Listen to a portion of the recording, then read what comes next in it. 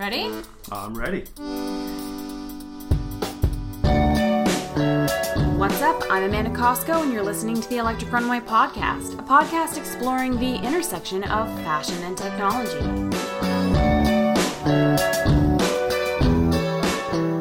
Sorry we missed you last Thursday. I've been bouncing around. Earlier this month, I was at Shop Talk, a conference looking at the future of retail. Last weekend was the Maker Faire Bay Area, and I put up a video on YouTube looking at fashion tech, specifically at Maker Faire.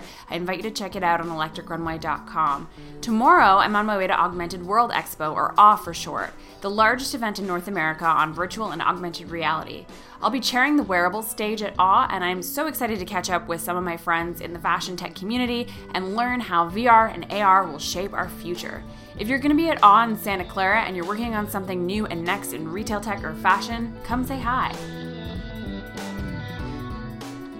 I know at the end of last week's episode, we mentioned we were going to have someone from the National Research Council of Canada on. We've delayed that interview due to technical difficulties.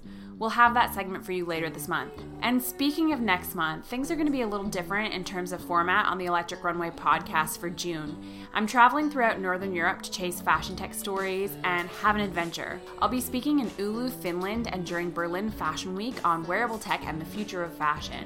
I'm going to be posting lots of video content on my YouTube channel, but instead of sharing a podcast episode every Thursday, my episodes are going to be sporadic.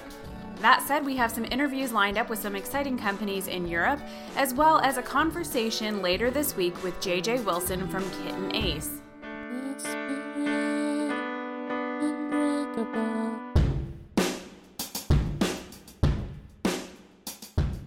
On today's show, my conversation with Al Linke of Creative Art and Technologies. Al is a maker and entrepreneur who recently appeared on America's Greatest Makers, a TV show sponsored by Intel.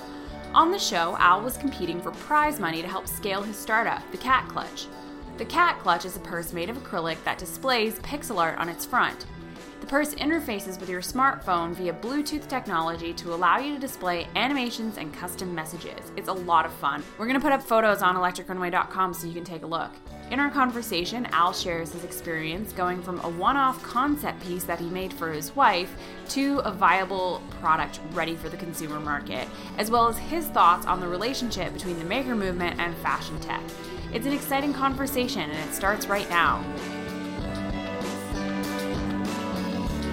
So Al, welcome to the show. Thanks for having me. So give us a brief sketch about who you are and what the Cat Clutch is. Okay, my name is Al Linke. My day job is in IT, and in my nights and evenings, I've been working on this LED handbag project.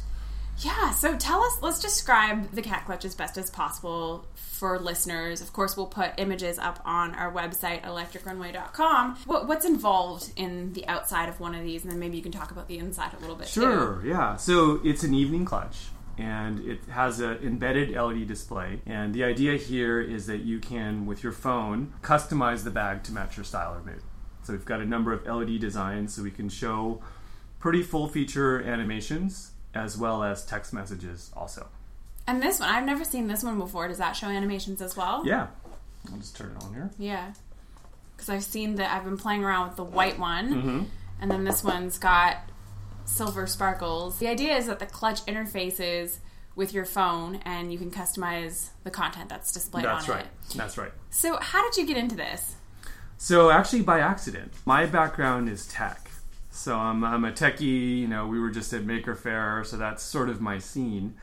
And prior to this, I did an LED art project, which I called Pixel. And it was really kind of a similar thing, but not a handbag, just something you would hang on your wall. So there's this form of low-resolution art called pixel art. Back in the early 80s, when graphics didn't have much memory, you were very limited to the graphics you could do. So that's this low-res thing, which turns out to display quite nice on LED displays. So that was my previous project. And I was just playing around in my lab one day, and I had this LED panel that kind of was in the shape of a clutch. And then my wife saw it, and she said, "Oh, maybe you should make me an LED bag." So that's a handbag. LED handbag. So that's how it started. So it was your wife who saw what you were working on, and is this what she envisioned? Pretty much. Yeah. The design, a lot of the design came from her. She's more the fashion person. I'm not a fashion guy. I'm a tech guy. So kind of took her direction on the design. So she had the first one. Yeah, of course. Yeah. Yeah. She had dibs. And then, did she wear it out? How did people react to it? When did you decide to start making more of them? Yeah. So what happened was, my wife spends a lot of money on handbags. And so a big, I kind of joke, a big portion of my paycheck actually goes to her handbag collection, which I still to this day don't understand how women can spend so much money on handbags. And have so many, because really you just put all your stuff in it and it carries it around. Exactly. We're complicated creatures. Yes. But anyhow, now that I know that, I made her one. And she would take it out to a movie or a concert or a bar. And what happened was all these people would just come up to her. Right? It just turned out to be this incredible conversation starter, and people would want to know, where did she get it? Where could they buy one? How does it work? We'd give a little demo. We'd get the app out. We'd change the designs.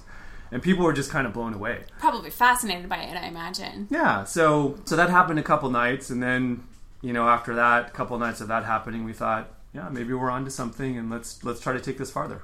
So I saw you recently at Maker Festival Bay Area, and you were showing the Cat Clutch and a series of, I guess, iterations of it as it's evolved along the way. So what did the Cat Clutch look like in the beginning, and what does it look like now? How has it evolved? Yeah, so it's not too much different. So it's made out of acrylic, actually. So maybe I'll talk a little bit about the inspiration from the design. So in the 50s, we had these things called lucite handbags. A very boxy clutch made out of lucite, or some people would call it acrylic. So it's a hard shell case design. So that was the design inspiration. The first version, I hand cut the acrylic myself and glued it together. So, it looked like something you would see at Maker Faire. The edges didn't line up and it wasn't centered straight. It still worked, of course. In the dark light, you can't really tell the difference. But if you looked at it in the day, it would look like a hobbyist put it together. So that was version 1. And then it also had a bunch of wires because our electronics weren't streamlined. So wires coming out everywhere. And then over time, we've just streamlined that. We have a custom circuit board now. I have an acrylics fabricator that actually puts the bag together. He does a way better job than I could ever do. He's been doing it for a while, so he does it the right way. Yeah. So it looks nice and clean. And so that's where it is right now. And so the hardware is housed on the inside, and it still takes up a portion of the inside of the bag. That's but right. You've managed to incorporate that into the design in a really neat way. You have a mirror inside the handbag that sort of hides all the wires that you said were sticking out before. That's right. So there's that extra feature. I like that extra. I always like extra features inside that are attention to detail design. Okay, yeah. So we got the mirror, and then we had a little extra space, so we turned that into a lipstick slot as well. So gotta have your lipstick. Space to stick your lipstick in there.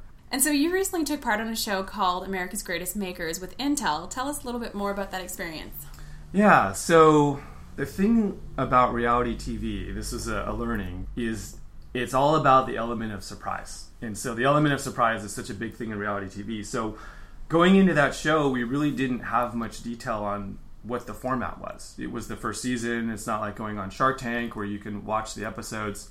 So we really didn't know what it was going to be about, other than it was just a show about makers and maker culture.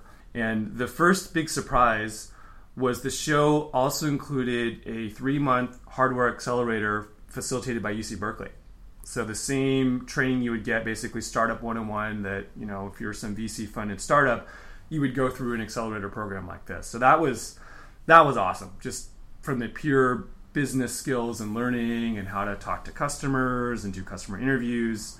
That was invaluable. The second thing that was really great was just the new network with the 23 other teams on the show. Because the thing about makers, part of our culture is we're helping each other. Like, we share everything we can, just like you saw at Maker Faire. So even though on the show, technically we're competing for $1 million, actually we were helping out. Like, if I had a problem, I could ask someone, they would help me, and vice versa. And I thought that was a very unique part of the show. And then I think the last thing was just the support from Intel. Intel produced the show. They were a huge part of it. And as one of the benefits, we got direct access to Intel engineers. So in our team, we had an Intel mechanical engineer, we had a user design person, we had a software person, we had a hardware person. So having that direct access to Intel engineers was a huge help. And a lot of what you see right now was a result of that collaboration. And so it was sort of a Shark Tank format in the sense that you eventually had to pitch your idea. That's right. And the investors, the panel of investors, would basically decide whether or not they were going to invest in this. And they basically told you to work on it a little bit and then come back. Yeah, in this case, they weren't actually investors. It was just judges, basically. Okay. So they're judging, what they think about your the product. gatekeepers to that $1 million. Yeah. Okay, got it. So how innovative was it? How well did it use Intel's technology? How well did they like your business model? Those were the primary factors. And what technology of Intel's is inside? So Intel has a thing called a Curie module. Oh, it is Curie, okay. Yeah, it's Curie. So it's basically this small chip, low cost, very nice technology for wearables. In your opinion, what do you think is this relationship between the maker movement and what we now have called wearables or fashion tech? Yeah, so I think that's a really good question. So from my perspective, I think the maker movement is very early stage, right? So it's kind of the first iteration that might eventually turn into a wearable product. And a lot of makers actually are perfectly content to just make something for themselves. So I would say probably 95%, 90% of it is just like I did. I just made it for my wife, and that's how it started. Or for a costume, or for a one-off. It's a one-off. It's a one-off, exactly. Just something fun. And most of it is like that. And I think when you get to the point where, maybe you get some feedback or you get some inspiration from someone else that took the plunge and you decide to take it farther and productize, then it goes to that next level. And then there's a lot of extra design that you have to do. And a lot of extra components that you have to think about as well that you're not thinking about when you're just making a one-off piece. So Let's talk about that a little bit. Sure. What are the challenges in taking something from a concept piece or a costume or a one-off to a consumer product? Yeah, so I guess probably the biggest challenge is money or lack thereof. It's a small, in our case, we're completely bootstrapped, so we're not funded, we're self-funded. But I think the challenge for makers is, the reality is you don't just go from 0 to 100,000 orders, right? You go from 0 to 100 to 500 to 1,000. You might get lucky and leapfrog, but I think the normal path is to start small. And so when you're just producing 100 pieces, that can get pretty expensive. And if you're lucky enough to find a manufacturer that will work with you and only do 100 pieces, that's great, but the cost is going to be high. And there's just a lot of work that goes in. You said there's a whole other level of things that you have to do to make that, in terms of being able to do a design that's good for manufacturing. Yeah, or if you leapfrog and you grow too fast, I can imagine that's a problem as well, because you don't have the contracts in place, you haven't worked out all the kinks, you haven't had your first round of beta testers, so that could be a problem as well. So it's not really finding that sweet spot between, I guess, like steady growth and expansion without having it go so fast that you're losing control of it. Right. And so now you've moved forward and you've decided you want to bring these products to market. Who is your target audience?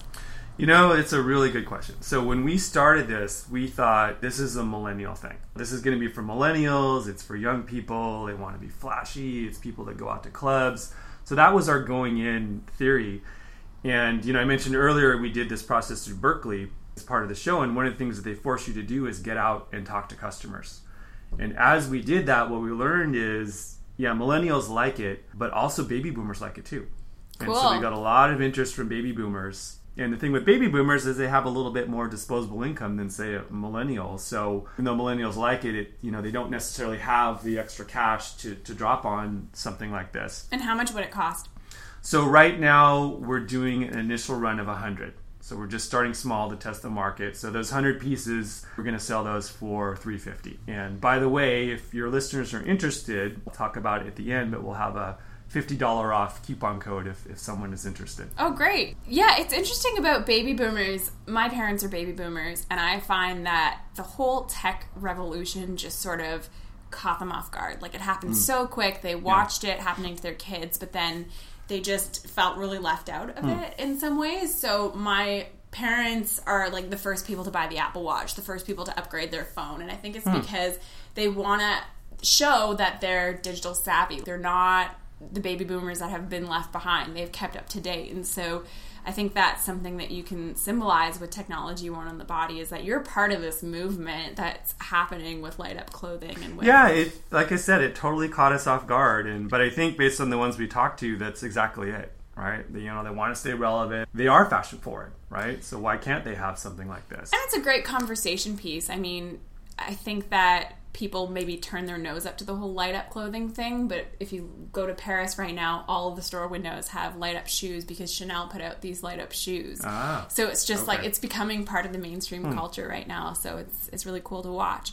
How do you plan to scale the business? You said you have this first limited edition run of 100 that you're putting out, and then from there you're gonna reevaluate, or our goal is to delight the 100 customers. Right, and the theory is if we delight those 100 customers and we do it right and we really make a compelling user experience that's easy to use, right?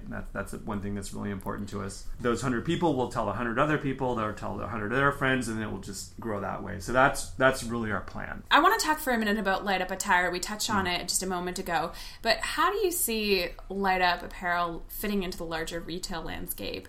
Do you think it'll be novelty items only that you can wear out maybe once a month, or do you see someone wearing something like this every night?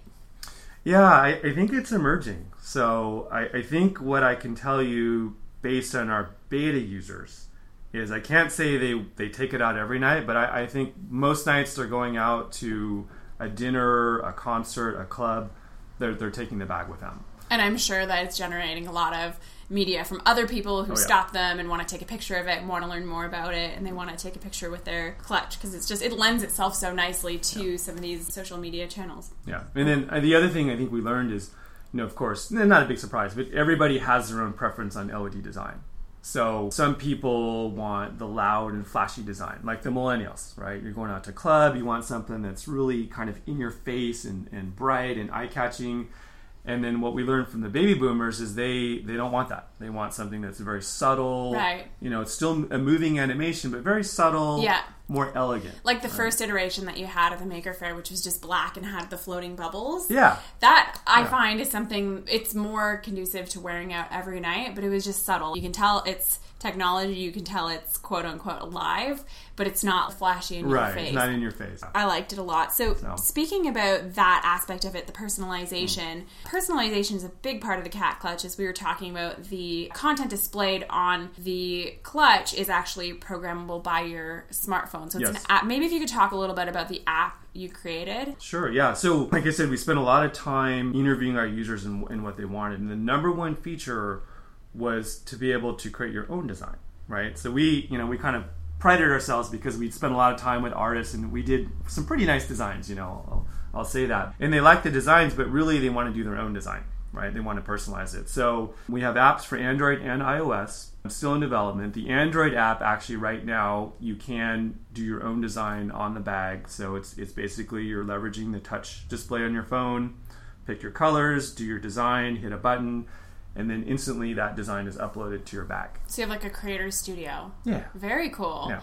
And then are you thinking about maybe opening up that creator studio so that people could sell their designs to other people, like a little mini marketplace? We've thought about that. That's realistically probably phase 2. We may even start to have a way where people can just share them for free, just to kind of seed this and get things going, and then maybe have some premium designs. But now that's a great idea. Quite a few people have suggested that. We've seen how apps and software have changed consumption modes with hardware products like the iPhone. So, I think personally that apps and software will change the way we relate to our clothing and accessories because you have this option to do a subscription service. So maybe every season you can download the latest colors or have like a Christmas animation. Exactly. I think that there's a big opportunity there. Yep. How do you see apps and software as evolving business strategies for retail? Do you mean in terms of retail, like buying stuff, or? Well, I guess I should say then, how do you think apps and software will interact with wearable technology in the future? Yeah, so I think as you touched upon, with something like this, it won't just be just the hardware experience. The app is a huge part of it, right? So being able to download a new design that goes with the season, or maybe you're going to a wedding, right? That was another big one that we heard a lot of feedback from. So having a theme design and being able to get those and customize your bag is definitely, we see that as part of the experience, as well as the whole social aspect of it, right? Being able to share and rate it so you can see, what was the most popular design and things like that. Those are all part of our plan. Very cool. Finally, I like to ask people on the program, what do you think fashion can learn from technology and vice versa? What do you think technology can learn from fashion? Yeah, so coming from the tech side, right? So I think it's interesting because most of the fashion tech people I talk to seem to come from the fashion side. So I'm going the opposite way. So I'm learning about fashion. But my observation is I think the technology hasn't been fully tapped. Like you and I were just at Maker Faire and we saw the fashion tech show.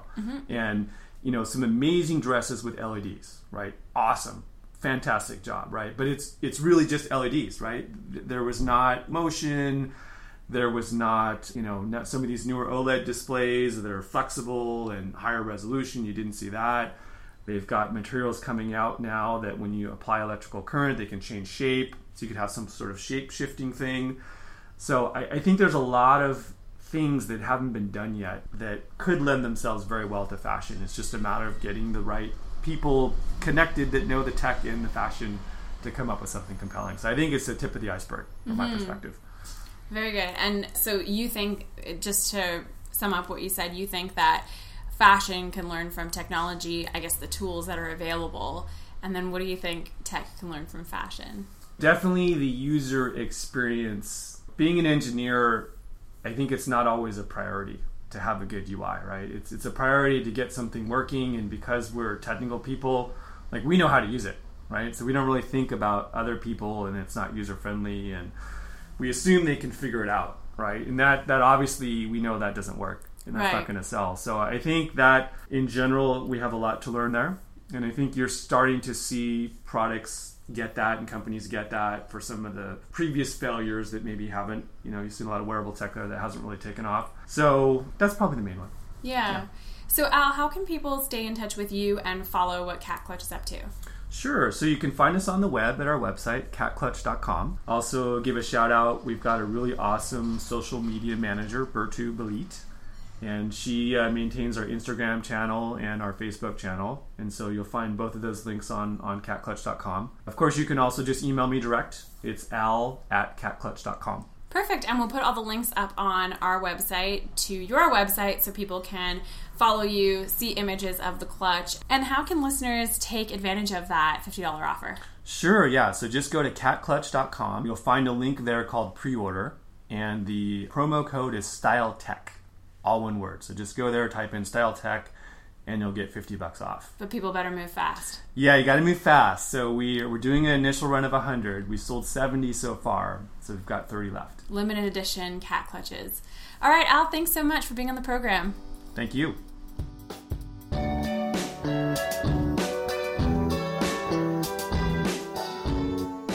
That was my conversation with Al Link, maker and entrepreneur extraordinaire and founder of the Cat Clutch. For photos of the clutch itself, visit electricrunway.com or check us out on Instagram, Twitter, and Snapchat at electric_runway. As Al mentioned, there's a special discount for Electric Runway subscribers for his limited edition run of the Cat Clutch. We have details of this on our website as well. Thanks for tuning in. We'll catch you later on in June. That's it for today's episode. Until next time, here's looking towards the future.